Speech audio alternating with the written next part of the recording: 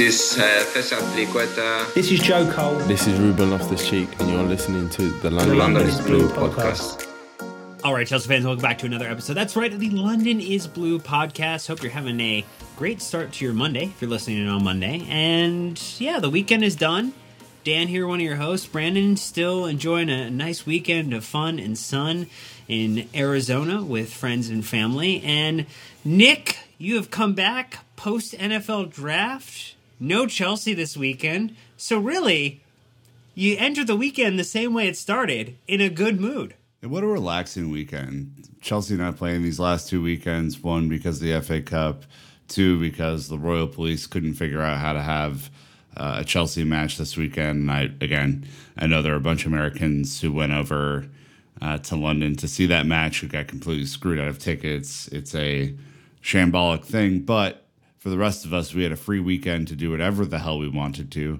As Dan alluded to in this Dan and Nick Save the World special, I went to the NFL draft Thursday and Friday. It was really cool. I'm super glad that Kansas City showed out for it. I think they said it was like 300,000 people here for the weekend, which is insane. And yeah, it was just a very cool experience. The city was on fire, and we were doing a great job. And then did a little golf and had myself a nice little weekend here, Dan. It was great. Any undrafted free agents that you have your eye on as a recommendation for Chelsea, should they make the conversion from American football to the Premier League to try to help us out? I mean, basically anybody at that level with like a 4.2 40, we could definitely use them in the speed department. But as we know, even with guys like Odell Beckham Jr. who grew up playing soccer, the transition between those two sports is nigh on impossible. And so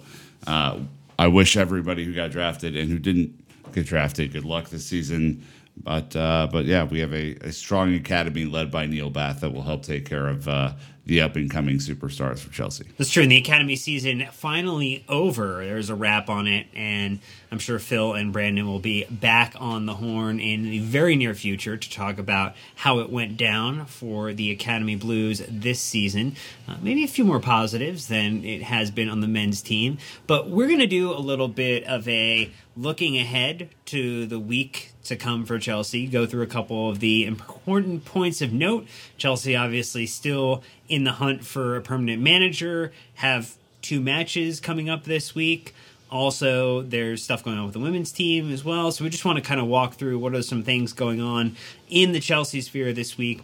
And then we didn't finish answering all the questions we received from our episode in the later part of last week. So I want to make sure we kind of kept going through that mailbag of questions, make sure that we appreciate you, our wonderful listeners, who take time to listen and ask us questions, and make sure that we provide some answers back to you. But just like we do that, I want to also say some gratitudes. Thank you so much for helping support us on Patreon. You can go there, join our Discord. Wonderful, wonderful community if you're looking for a more positive place to be than the current iteration of Twitter as the lights flicker and maybe someone patches it up with duct tape here or there.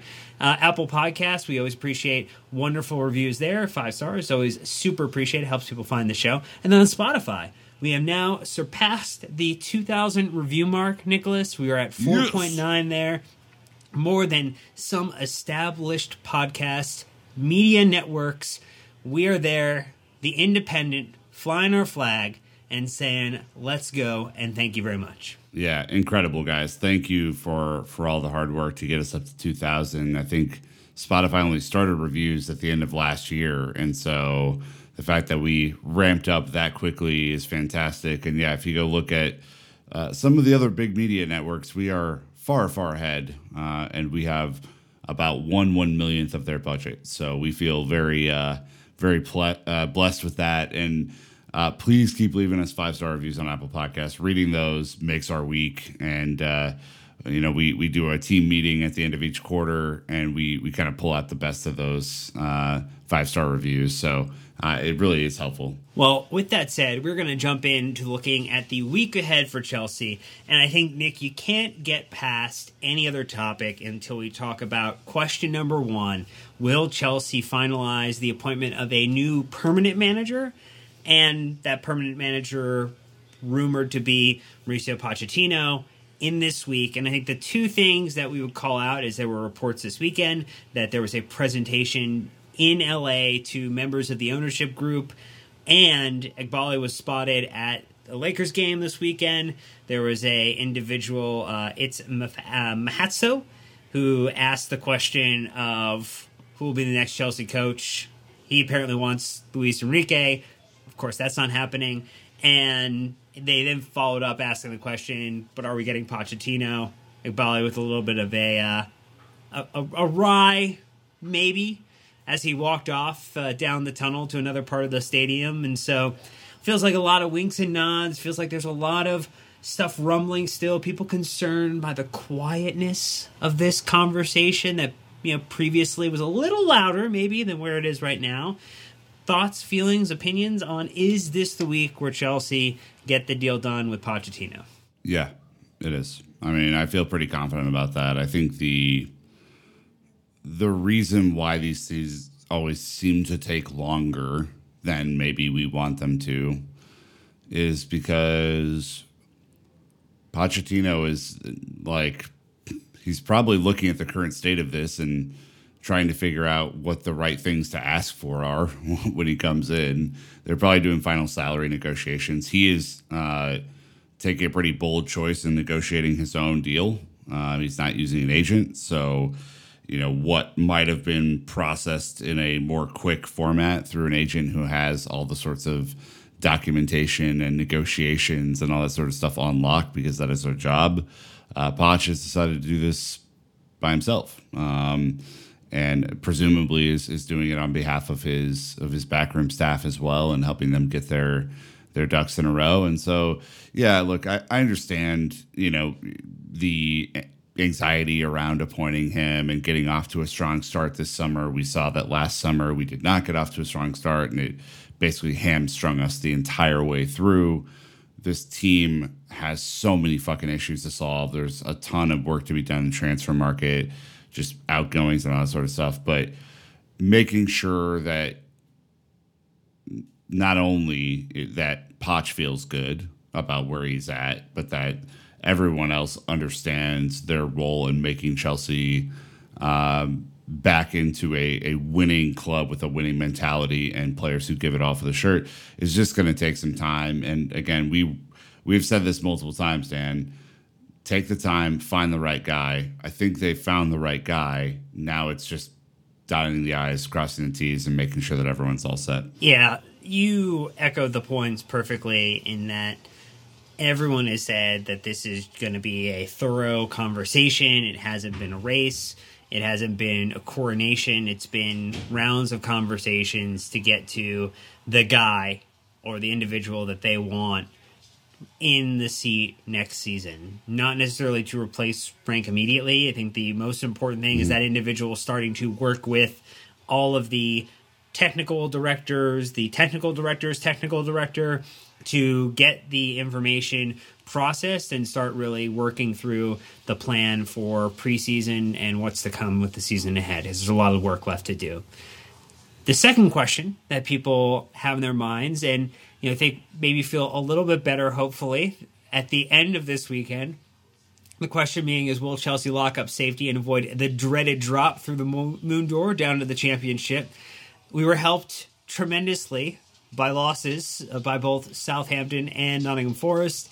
Southampton can no longer reach Chelsea's point total as of this weekend. They can now get a maximum of 36 points, and then Forest and Leeds are now at a maximum of 42 points. And so if you were looking for some more positive news heading out of this weekend into the start of the week, this feels like good signs, good tidings, because I think, Nick, as we've talked about it, we have to face the fact that Chelsea are not competing for a Europa League spot, a European Conference League spot. It's effectively just getting done with the season and not having any more ridiculous injuries to this side. That is effectively the remainder of the goals that we have in place. Hopefully, stopping Arsenal's title challenge too. But that's a tall order. Yeah. So I mean, if Leeds and Forest lose another game, their max would be 39 points, right? And I think the thing that then you look at is that they have Leeds as a minus 24 goal diff, Forest as a minus 32 goal diff, Chelsea have a minus 5 goal diff, and so that is that's pretty abysmal across the board. But that's kind of where we are right now. So like then even if they do get to 39 points or whatever, which isn't likely, they're not going to recover that much goal difference potentially. So unless we just get battered 8-0 against Arsenal and then everything's back on the table. But I mean, I would hope so. I mean, it will require a Chelsea team to go out there and perform at a requisite level for 90 minutes in any one of our upcoming games. There are only, 5 left? So I don't know. Like, ideally, we would be able to draw against Arsenal, knock them out of the title race, and get to 40 points and basically secure safety. But the fact that we are having this conversation, it is April 30th, and you're listening to this on May 1st, and we're talking about will we avoid the dreaded drop is pretty horrific. And every single person within the club who works on the men's first team, not the women's team, not the youth teams, needs to look at themselves in the fucking mirror because it's brutal. It's been a brutal season. Well, the other item of note is that Leicester and Everton both play each other on Monday. So hopefully when you're listening to this episode, or maybe just past, so you might know the result of this game. But they also could drop points. Everton currently in the bottom 3 spots as of time of recording. And so those are 2 other teams. Again, there's a fair number of teams of which any combination of them dropping points makes it so Chelsea are pretty secure from a finishing 12th, 13th, 14th. Not much higher than that, though, that's for sure, given the type of competition that we're facing against with Arsenal, Newcastle, City still to play through the remainder of the season. Speaking of one of those teams, another question, Nick, is will Chelsea help City begin their coronation as we talk about the monarchy in Britain getting ready for a celebration of their own? Will Chelsea play Kingmakers and maybe nick a point off of Arsenal? Can we do it? I mean, are Chelsea hypothetically capable of getting a draw against Arsenal? Sure. I mean, we only lost 1-0 to them back in November. They dominated us, which was the beginning of the darkest timeline. But, I mean, hypothetically, yes. Not on current form, though. I mean, it would not shock me if we lost 4-0.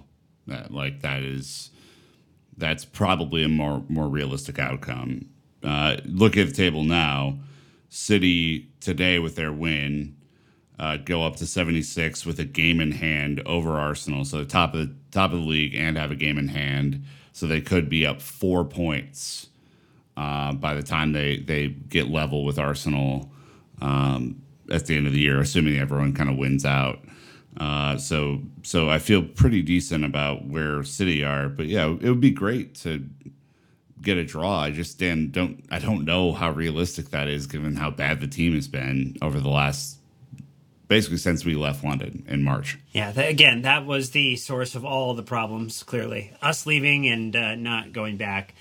Arsenal do play Newcastle after us, and then Brighton as their next 2 set of games afterwards. Probably the more likely scenario of them dropping points and finalize the title to City. Which it'd be great if City had nothing to play for in the match where we are playing them near the end of the season. That would be fantastic, so we don't get absolutely destroyed. Another point, as we talk about a more positive part of Chelsea. The Chelsea women are playing in the midweek. They're going up against Liverpool. They currently have 3 games in hand compared to Manchester United, who's currently atop of the league at 47 points, and City at 46 points. They're playing a mid-table Liverpool side. Liverpool currently 7th out of 12th. This feels like, with the Women's Champions League done and dusted, and a valiant effort by the women's team to show marked progress from year over year improvement, to go to Camp Nou to only go down the way that they did. That was a impressive performance with the way that all went together. But now it's a focus on getting the league done, bouncing back and kind of locking it up, because it's within their destiny to do so. They win, it's theirs. Yeah, it's a very similar scenario to the last couple of years in the FAWSL. For those who haven't paid attention, it's been a much more competitive league over the last couple of years than maybe it was previously, and that's because of the influx of money and talent and all sorts of stuff into the game. And Chelsea women, like Dan said, put up one hell of a fight against Barcelona, who I think are by far the best women's team in the world. They are just unbelievable to watch, and Chelsea gave them a run for their money, man. I mean, there were a couple of chances go in, and you have a different storyline, and it's a shame that didn't happen. But at the same token, I think the women do have a pretty decent run in here. Like, I was looking at their schedule. Obviously, Liverpool, who they lost to in the first match of the season on 2 penalties up in Liverpool. So they got them at home. Then Everton, again, usually take care of business against Everton. Then Leicester City. Then United in the FA women, or the Women's FA Cup final. Then West Ham. Then Arsenal on the 21st. And then you finish the season with Reading at home. And Dan, we've been to both an FA Cup win for the Chelsea women and a league-clinching home match last May. It was just incredible to be there. It would be really, really, really sweet if Chelsea were able to do it against Arsenal. That would be amazing at home on the 21st. Just would be outstanding. So, if they're able to do that, that would be one hell of a storybook. And I think they are going to be extremely motivated. Emma Hayes was pretty gutted after this Barcelona defeat, and I think they're going to come out and absolutely start torching people. Yeah, apologies. I did say that. It was 47 points for Man United, 44 points for Man City. Man City playing Manchester United in the same weekend on the 21st when the Chelsea women play Arsenal, and that could be the 2 matches happening in a similar time vicinity that end up deciding who is going to be walking away at the end of the season with the title. But yes, another domestic double would be phenomenal for Emma and team, even though the real desire this season was to try to make it to the Champions League final. Though if you're going through Lyon and Barcelona, the draw did us no favors to getting to the end of this. But again, you have to play the best. Possible draw. Yeah, you have to play the best, and you're going to face those 2 teams, I would imagine, at some point. There's not a lot of ducking you can do. Can I also just say, if you have a chance to go watch on the Fifth Stand app, Erin Cuthbert's interview after the Barcelona game, that is the future captain of Chelsea Football Club. She is unfreaking believable in those moments. Took it right on the chin, ready to get back and rolling for the next match. I mean, Erin Cuthbert is unfreaking believable and did her best as a one-woman shield in front of the back line to help make Chelsea a little bit more attacky in the second leg. Helped to intercept the ball to get the goal. Erin Cuthbert, amazing work. And Nick, last thing is, who would have thought you'd be saying this at the end of April, beginning of May? Bournemouth this weekend, 12th versus 13th in the Premier League. A battle for mid-table superiority. I mean, it was said earlier today, and I think it's a fair enough point. There are a lot of candidates for Coach of the Year in the Premier League. I think Arteta has to be up there. I think you would throw Eddie Howe in consideration for Coach of the Year. I don't think when you sign a 50-goal striker, Pep really gets consideration, although I'm sure he'll get a few votes. But De Zerbi would be up there. And then the last one is Gary O'Neill. Gary O'Neill has taken Bournemouth from getting shellacked at Liverpool. And, that was like the 9-0 game at Liverpool. I remember watching that in an Irish pub when I was in Dublin, to 12th place or 13th place in the league. We were 12th. They still have a negative 28 goal diff because they got pummeled so many times, but they're basically safe. It's unfathomable from where they were. I mean, they were bottom of the table for a little bit, them and Leicester. So they have a tiny stadium, they have a tiny budget, and they've just kind of gutted it out. So it's a massive bit of cred. And I think if they end up in the 11th or 12th sort of range, whatever, amazing. So yeah, credit to them. Now, they can leak goals with the best of them. So if Chelsea decided that they wanted to have a shot or two at goal, Dan, perhaps we can score. But they've also gotten pretty decent at attacking too. So we're gonna have to be on our guard, unfortunately. This is true. Yeah, we would like to, and Bournemouth has been a bogey team. So maybe in a bad season, we're the bogey team to Bournemouth. It's a little bit of a Freaky Friday situation there. Maybe. Yeah, maybe. All right, we're going to take a quick ad break. When we come back, listener questions, talking about things relating to Chelsea, some things that are football adjacent, and then a few slice of life type of questions too that we'll get into. So thanks to these sponsors for supporting the show, and we'll be right back. When you're drafting your fantasy team, do you ever wish that you could handpick the best stars for your business team? Look, if you're building a talented roster, you need Indeed. Stop spending hours on multiple job sites finding the perfect candidate for the position, because look, Indeed has all of the tools you need in one place to hire at warp speed. Sponsor a job and they're going to match you with the quality candidates whose resumes fit the job description you post right away. Helps you start hiring fast. And look, Indeed knows that you're growing your business. You have to make every dollar count. That's why with Indeed, you only pay for quality applications that match your must-have job requirements. Visit Indeed.com/BlueWire to start hiring now. Just go to Indeed.com/BlueWire, Indeed.com/BlueWire. Terms and conditions apply. Cost per application. Pricing not available for everyone. Need to hire? You need Indeed. All right, Nick, we've got a couple of questions here. First one from Brandon, who joined us, not our Brandon Wilson, who joined us in London in our last trip. London. Asking about Mason Mount. Is there contract renewal news coming out? There have been whispers this weekend, Nick. There have been light whispers. Yeah, you want to talk about him? That maybe there's optimism. Again, this is the way the coded language works. There's optimism in the camps that a deal can get done. I think in general, there's always optimism when you're willing to agree to terms or to flex on terms to get a deal done.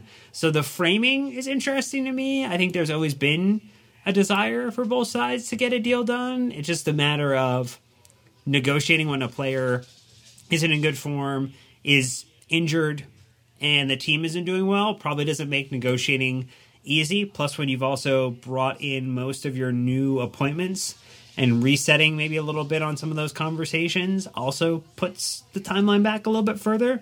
But there hasn't really been a lot of, I think, pressure to get the deal done, because I think there's a desire to get the deal done by both parties if it is amicable for both. Yeah, I think Ornstein's been letting out some whispers that perhaps this upcoming week you're going to hear something about Mason Mount. Now, that doesn't mean it's positive or negative. It just means it could be reaching its natural conclusion. We've heard whispers that Poch, values Mason Mount as a player for Chelsea Football Club, and it's non-negotiable that he's a part of the team. We don't know what's going on behind the scenes. We don't ever bullshit you guys about that stuff. We're not privy to those conversations, and all that is behind the scenes. We'll figure it out when you guys do. But I think from Dan and myself, we genuinely hope a deal gets done soon. We genuinely hope that Mason gets healthy after his surgery. It's been clear that he's not been fit this year either, and so I think hopefully that a deal getting done, renewed optimism for the new season, a new manager, and a fit Mason Mount for next year, who has genuinely been one of our most reliable players over the last 4 years. That's where I hope this trends to, Dan, and the day that he signs his renewal, knock on wood, will be a day that we do some champagne popping. Yeah, it'll be a very positive thing if and when it gets done. As we transition, M. Dempsey asking the question about the summer tour. We mentioned it on the last episode that we did, that yes, we will be attending the majority of the matches that the Chelsea men's team will be heading to this summer, starting in Raleigh with the match against Wrexham. Then you move to Philadelphia, Atlanta, DC, and now the announced Chicago match as well, Nick, against Borussia Dortmund. I think 5 is going to push maybe a little too far on the real world work commitments, because it's about 2 weeks that we will be journeying throughout the East Coast of the U.S., and probably as much as we would like to also go to Chicago, go to Borussia Dortmund, see some of our friends in Chicago, our Dale Hale and a few others. It'd be really, really great to do that, but I just think it's going to be a little too far on our commuting, but we are excited to go to all the 4 cities that we'll get to prior to that moment. That is true. The question is about double headers and ticketing. For example, I have no interest in attending the first of the Atlanta double headers, but I don't want to just show up for the last game and none of the ticket scanners will be open. So check your terms and conditions wherever you're getting your tickets, but typically for these sorts of events, there is a ticketing window open before the first game and before the second game. I don't know if open ticketing will be done throughout all the matches or whatever, but that's just something to consider when you're planning your day out. I definitely understand, if you're not like super psyched about whatever match is, Brighton or Newcastle before the Chelsea match, then figure it out. But I think you should be fine getting in before Chelsea starts. There's usually like an hour break in between those matches, so they can like repair the field and get all the pre-match stuff done. So that's typically how it'll go. Yeah, stay tuned for more. If we get information, we will gladly share it out through all of our channels. But we are excited to see people. Let us know if you're going to be in and around those towns. We'd love to catch up with anybody, and we'll also provide information about anything that we'll have going on, live pods, meetups, and the like. But as we transition, Damien had a question, 2 questions, Nick, and I think we're going to split the helping or the answering of this, asking for the last 3 movies we saw recently, and then best beer brands, best new liquor you've tried. I thought you were going to go for movies, but boy, oh boy, you took a U-turn here. You took the beer brands and liquor one. I'm shocked. Look, man, it's so unlike me. Yeah, you're more of a movie guy, so that's going to be your kind of lane. I'll tell you the beer, and I'll kind of go in reverse order here. I think if you are looking for an amazing stout, kind of heavier beer, maybe a little bit more alcoholic beer, Founders is incredible, and I believe Founders is out of Grand Rapids, Michigan, and it's a really, really great, really great brewery. They have a ton of different selection. Their stuff has become a lot more popular. Deschutes is another one. I love Deschutes. I think it's out of Oregon, if I'm not mistaken, maybe California. That is correct. Oregon? Yeah. Bam. Okay. I'm getting my geography right here. Deschutes is great. They have a lot of different styles of beer. They have a lot of IPAs, which are not necessarily my thing, but they have a lot of other good stuff too. And then the final one is one near and dear to my heart, but I promise you, if you ever have it, they're not fucking around, and that is KC Beer Co. Beer spelled with an IE instead of double E's. It's a German beer hall.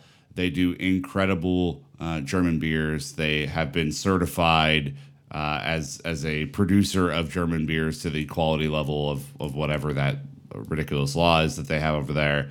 And if you are ever in Kansas City, let me know. I will take you there. It's a great experience. Their Pilsner is the best I've ever had. And their Fest beer is by far the best I've ever had. So, bam. Those three, Dan. Those are all good choices. And you have taken us to KC Beer Co. before when we visited you in your adopted hometown. And look, it's been a great time. We've had many enjoyable moments and many enjoyable beers. If we're going to go for movies, I got 3 for you. I think one that is on Hulu, one that is still in theaters, probably very limited, about to head to streaming, and one that likely is a little further away from some streaming, probably still in theaters, also limited. So if you want to go watch something on Hulu, there's Rye Lane, which is a romantic comedy. It's Ray and Alan Miller's full-length directorial debut. It's just got a lot of interesting kind of visual and kind of audio beats in the way that these random strangers kind of build up to a relationship. Dungeons and Dragons Honor Among Thieves, which like is super corny looking, but actually it's a really fun just adventure. There's a lot of like physical prop work too, like practical effects that they do. So it's not all CGI. They kind of got caught with a really like rough spot in terms of like the Super Mario Brothers movie coming out like directly after it. And so their box office is terrible. I don't think there would ever be necessarily a sequel, but I would definitely recommend the movie. It probably is at least going to be streaming probably, I would imagine, by the middle of May, if not the end of May. And then Suzumi, which is a animated film. I mentioned Your Name in the last movie is one of the kind of the best anime movies I've seen before. Same director, different type of story beat, but also very, very enjoyable. So those are 3 I would recommend. Nick, as we transition, Iron Beagle asking the question. Again, it's a bifurcated answer. You're going to take one half, I'll take the other. Asking for round of 3 of the U.S. Open Cup. Cuppity cup, and then top 3 Oreo flavors with the caveat you can't use double stuffs, which feels like it is a little bit of putting, one hand behind the back. It's a tough one. Yeah, that's a little handcuff there. I'll start with the Open Cup. All right, so the Open Cup is the oldest, much like the FA Cup is in England, the oldest kind of challenge cup. I think it's 1904, 1905 in the United States, so it's been around a long time. So the matchups are as such, and I will do predictions on who goes through with each matchup. Charlotte versus Orlando City. Charlotte go through. Inter Miami versus Charleston Battery. I'm picking an upset, Dan. Charleston Battery go through against Inter Miami. Oh, don't let Mike Ryan Ruiz hear you. Oh, my gosh. Honestly, Miami should go through, but I like Charleston Battery as a name. That's a great name for a team. New England versus Pittsburgh Riverhounds. Pittsburgh Riverhounds go through. Let's do it. New York Red Bulls versus DC United. I'm going with New York Red Bulls. Chicago versus St. Louis. St. Louis on a tear. They're going to go through, as much as I am not a huge fan of their city. Minnesota and Philadelphia. Philadelphia go through very easily. Sacramento Republic FC versus Colorado Rapids. Sacramento Republic FC go through. Monterey Bay FC versus LAFC. LAFC trounced them, sorry. Loudoun United FC versus Columbus. You know what? Columbus go through. Sorry, Loudoun United. Cincinnati versus New York City FC. Going with NYCFC on that one. Birmingham Legion FC versus Memphis 901 FC. Birmingham Legion go through. Nashville versus Dallas. Nashville go through. Dynamo versus Sporting Kansas City. Dynamo absolutely will go through. Kansas City is the worst team in the league. It's awful to watch. Oh, even worse than Chelsea, which is saying something. Austin versus New Mexico United. Austin go through. Portland versus Real Salt Lake. Portland go through. LA Galaxy versus Seattle Sounders. Sounders go through. Boom. There you How go. you like that? Great way to end it, Nick. Really, really well done. I think most of the other ones I tuned out, but that last one, that one meant something to me. Oreos. Look, I think no double stuffs makes it real difficult. Well, I mean, look, there's a lot of teams in there that are nothing but a bit of cream filling that are going to get pummeled by the other opposition. So, if anything, this is a perfect way to sandwich this conversation. I think the fudge-covered Oreos are definitely a top 3 if you are removing double stuff. Peanut butter Oreos, very, very good. And then the chocolate hazelnut flavor. I know also the dye doesn't make it any different, but I will say I growing up, I did enjoy the Halloween and Christmas Oreos when all it was just a different color.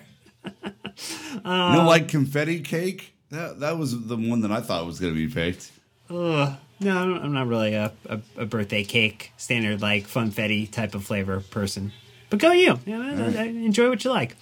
Again, hard pivots through some of these questions. Peter asking, what about discussing the presence of owners in the dressing room at any time other than when we've won something or after the last game of the season?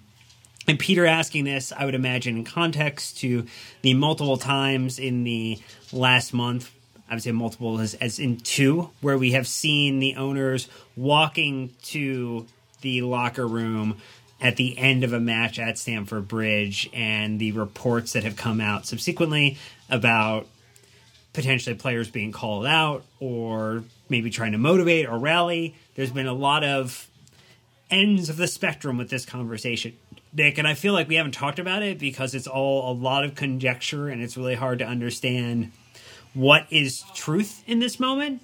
And other than to say, like, it reportedly happened, they walked in that direction, seemingly they talked to the players, seemingly they said things, but what they actually said is very open to some interpretation. Yeah, I mean, much like the Mason Mount thing, we don't know what was said in there. Our journalist friends have sent out some, sorts of like generic reporting on that. We don't know the full extent to it, so we're not going to pretend that we do. Obviously, if it's their team, so they can do whatever the hell they want to do. I don't think it's a phenomenal look personally from the outside. I think there are different ways to handle that. I think you can have closed-door meetings during training the week after or whatever, and maybe it's a little less raw that way, but it's also just been a terrible underperformance of a season. I would understand that they would be frustrated just like we're frustrated too.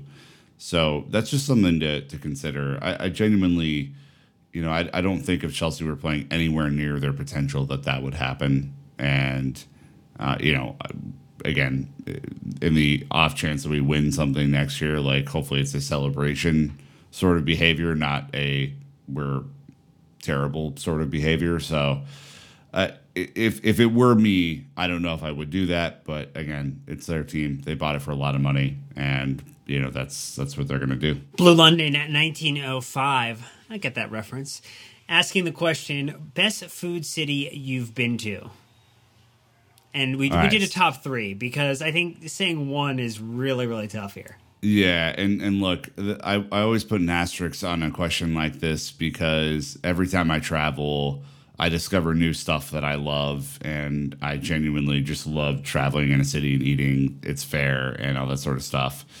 I'm just going U.S., okay, because I think as a food city, like London is incredible. The food we had in Portugal was incredible, but just U.S. food cities for those who are maybe finding it a little bit more accessible. New York is an incredible food city. If you want anything there besides like barbecue, like you can get it. And it's, it's pizza, it's Italian, it's Caribbean food, it's anything. It's amazing. Sushi, bunch of seafood, everything. San Fran, very, very close second for me. I absolutely love San Francisco. I spent a summer out there and got to try all of the delicacies, a lot of really great sushi, a lot of phenomenal bread, especially at Tartine. Some of the best carne asada burritos I've ever had in my life. El Farolito, shout out to you. That was a good night. Yeah. Oh, baby. It was amazing. Our boy Zane remembers that one. Oh, yeah. And look, it's an awesome vibe. And then the third one might surprise people, but it is absolutely New Orleans, Louisiana. I love everything about New Orleans. I love the fact that it's a little keyed down.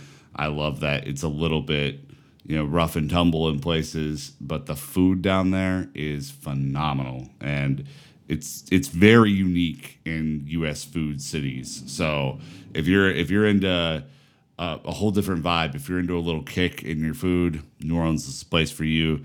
Get a muffaletta from Second Street Grocer and just have yourself a day.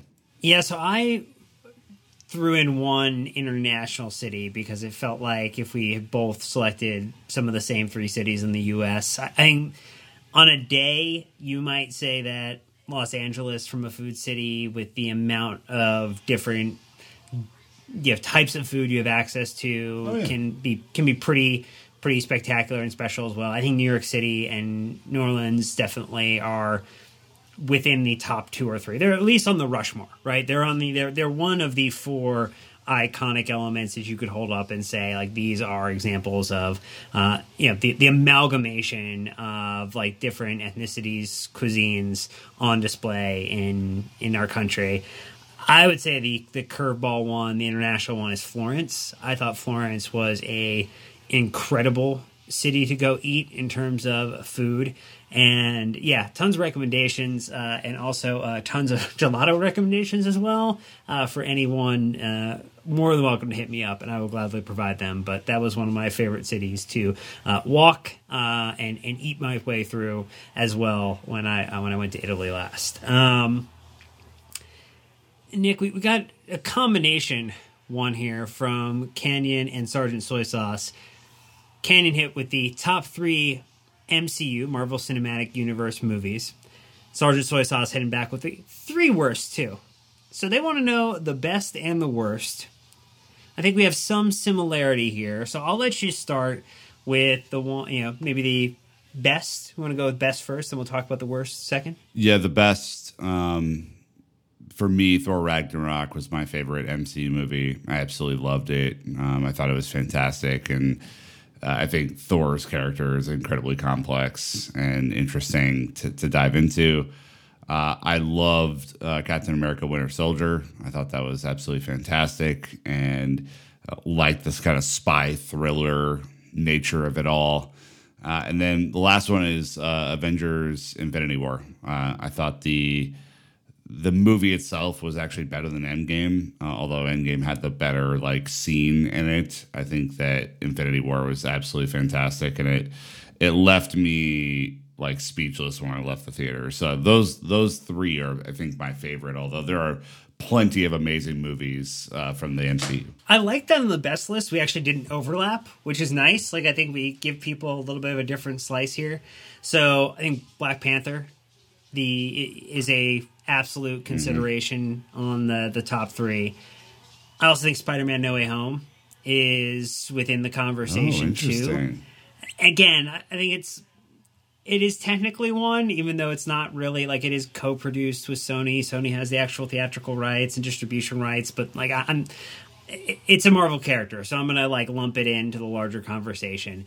And then I was talking actually with my wife about this. I don't think there will be another movie experience, in cinema experience, the way that Avengers Endgame happened, because it was pre-COVID. It was 20 years of build-up, effectively, from not 20, but 15 years of build-up from starting that journey with Iron Man to hitting the Endgame, and the Endgame endpoint.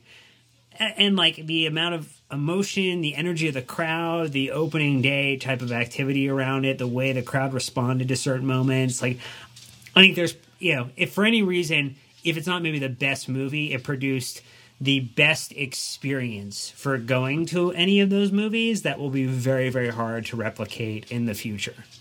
So it's a social item. I would say that one I will remember more about going to see that movie and reacting to some of those moments with other people than maybe any of those other movies in terms of plot beats or narratives, other than anything granular in terms of memory. From worst, so a recent entry, Ant-Man Quantumania, quite bad, quite terrible. I haven't seen it. Yeah, you could save yourself a little bit of time.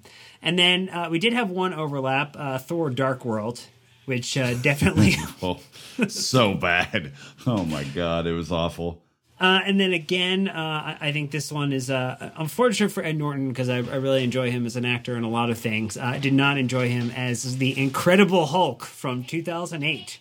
Absolutely not. Very bad as well. And Mark Ruffalo did a good job kind of replacing him in that sort of ecosystem. Yes. Dark World, of course, was on my list. Incredibly bad.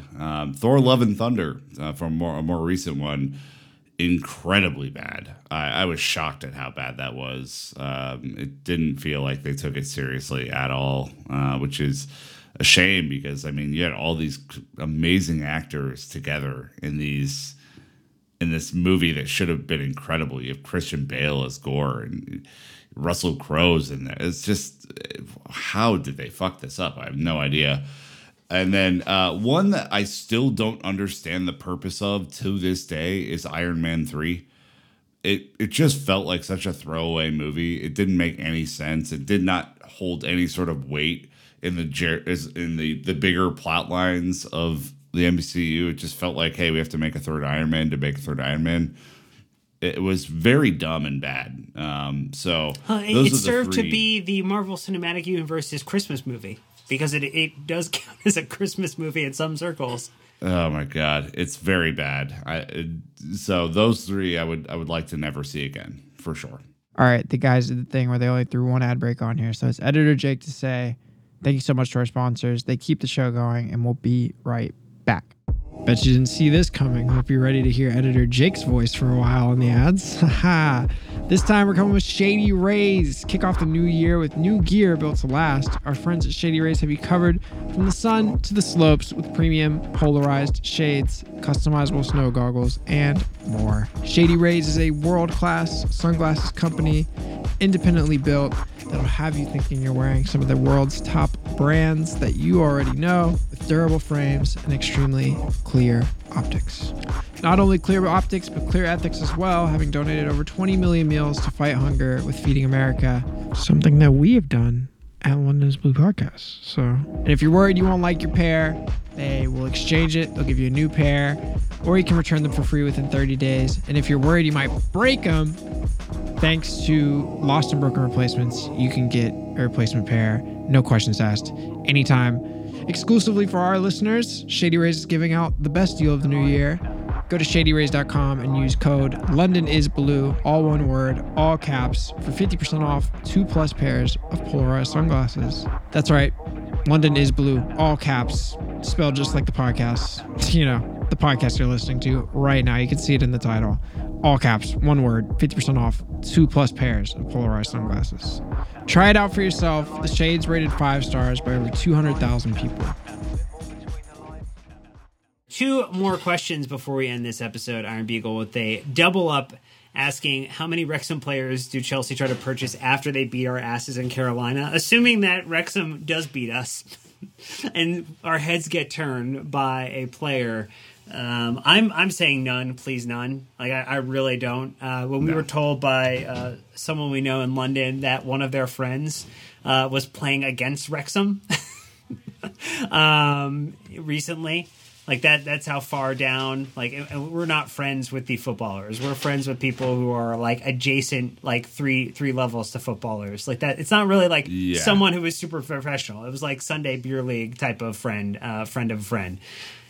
I just none of them. Great story, awesome documentary. Can't wait for the game. I think it's going to be an electric atmosphere. But boy, oh boy, no. Yeah, I think just if I could loan in Super Paul Mullen for the end of the season, a striker who knows how to score goals. I think he has 50 goals this year. That would be all right. But who I really want to sign is Ryan Reynolds' marketing firm, Maximum Effort. They do an incredible job. They help produce the show. They do all the really good promotional stuff. That would be something for Chelsea to look into because those guys are killer. And as we round it out, Matthew asking a question I think many Chelsea supporters might be asking. Look, Chelsea aside, this season, what team do you turn to watch a fun brand of soccer? Because you would not be defining this type of soccer as thrilling since 1905, Nicholas. No, it sure hasn't, Dan. -5 goal differential, can't score goals. So I'm talk about some teams that are doing it right. I think we both have Napoli on our list. They are basically one match away from clinching Serie A for the first time in 30 years. Gave up a late equalizer today. City was ready to explode, and it didn't. Another great story is Stade de Reims in France. This is the guy who is like the non-UEFA certified coach, Will something, forget his last name. But he is doing an incredible job with them. They've moved up the table like 8 or 9 places since he took over, beat PSG. Cat is just doing an incredible job. Speaks fluent French and English. Yeah, Will Still, that's right. Yeah. Wow. Huge shouts to him. And they're fun. They're a lot of fun. I am a sucker for Jose Mourinho's Roma team. I absolutely love watching them play. They're goofy as hell to watch. I don't know how they have done what they've done, but they have some fun players on the team. Of course, always watch for Tammy Abraham. And then a shithouse team, because I got to have one if I'm going to have the shithouse moment of the match. It's my standard thing. Sporting Lisbon are a shithouse team, man. They are a lot of fun. Ruben Amorim, obviously, Chelsea have kind of taken a cursory glance at him, maybe one for the future. He is doing a great job. In their match that they had against Arsenal in the Europa League, where they went to Arsenal and absolutely shithoused them out of a game, was unbelievable. So good. So those are the teams, Dan, that I'm looking at. Some are beautiful footballing teams, some are shithouse teams, and both is all right with me. Yeah, I think there's a lot of fun Italian soccer at the moment. I actually think their whole season, Serie A's whole season, might be better in terms of narrative than the Premier League season this year. When you look at the way that the table stands, I mean, obviously Napoli have been running away with it, but Lazio 61 points, Juventus with their points ban revoked or paused at the moment. We thought they were going to be in like the teens, and now they're back up technically into third place and 60 points. You have Inter at 57. AC Milan at 57, Roma at 57. So the qualification for Champions League, Europa League, Conference League, huge up for grabs at the moment. You could see Jose Mourinho bring that Roma side to Europe next season, which would be incredible. Again, they're all fun to watch. They've all got some really good combinations of players. I think it's been a bit of a joy. I think the NWSL has started recently, and so there's a lot of fun teams and narratives there that you can get into. You saw the OL Reign and Racing Louisville have a little 2-2 with a red card yesterday. Like, there's just a lot of fun matchups. I mean, because it is a small league, they play each other kind of frequently, 12 teams, similar to the FAWSL. Again, I mean, this also is assuming, like, we watch a Chelsea women's team. That would probably be the first recommendation if you want something Chelsea adjacent. The academy games are just hard to watch. And then, it's hard to, root for any other Premier League team to do well. So really it's been more of a, looking for other leagues to try to find someone or find a team that you care about watching. Definitely. Yeah. And look, when you watch other teams score goals effortlessly, it just makes you... It's amazing. Man, it's a tough beat for us, Makes you think about things in a different context. Nick, that's going to do it, though. That's going to wrap us up for this episode. Went a little longer than we thought we did, but, the questions were great, and we have you to thank for that. The lovely, wonderful listeners who, just keep us going. Keep joining us here for the podcast. We were over 1,000 episodes now. We are pushing our way to over 200 episodes for the season. We view our seasons as starting the beginning of July and going to the 30th of June. So we've got about another 2 full months of podcasting before our season ends. And yeah, Nick, any last thoughts, closing messages, warm wishes, questions, opinions? Yeah, I think if you're listening to this podcast and you're like, man, I know this guy's produced 37 podcasts a week, but I have an idea for a show that I'd like to see them do, send us your ideas. Contact at London's Blue Podcast for our email. You guys can always DM us, tweet at us, do any of that sort of stuff. But, we're going to be doing a lot of fun stuff this summer. We have Leigh Tinkerman coming back at some point. We're going to have Famous CFC coming back. We have, of course, that Blue Royalty going right now. We have the Academy update stuff. If you have any, twists, thoughts, whatever on episodes that we can do, let us know. Absolutely. We definitely want to make sure that the show is one that you inform and that you enjoy listening to in terms of the quality of the content. But that's going to do it for this episode. We hope that you're staying safe and staying well. And until next time, Chelsea fans, you know what to do. Keep the blue flag flying high.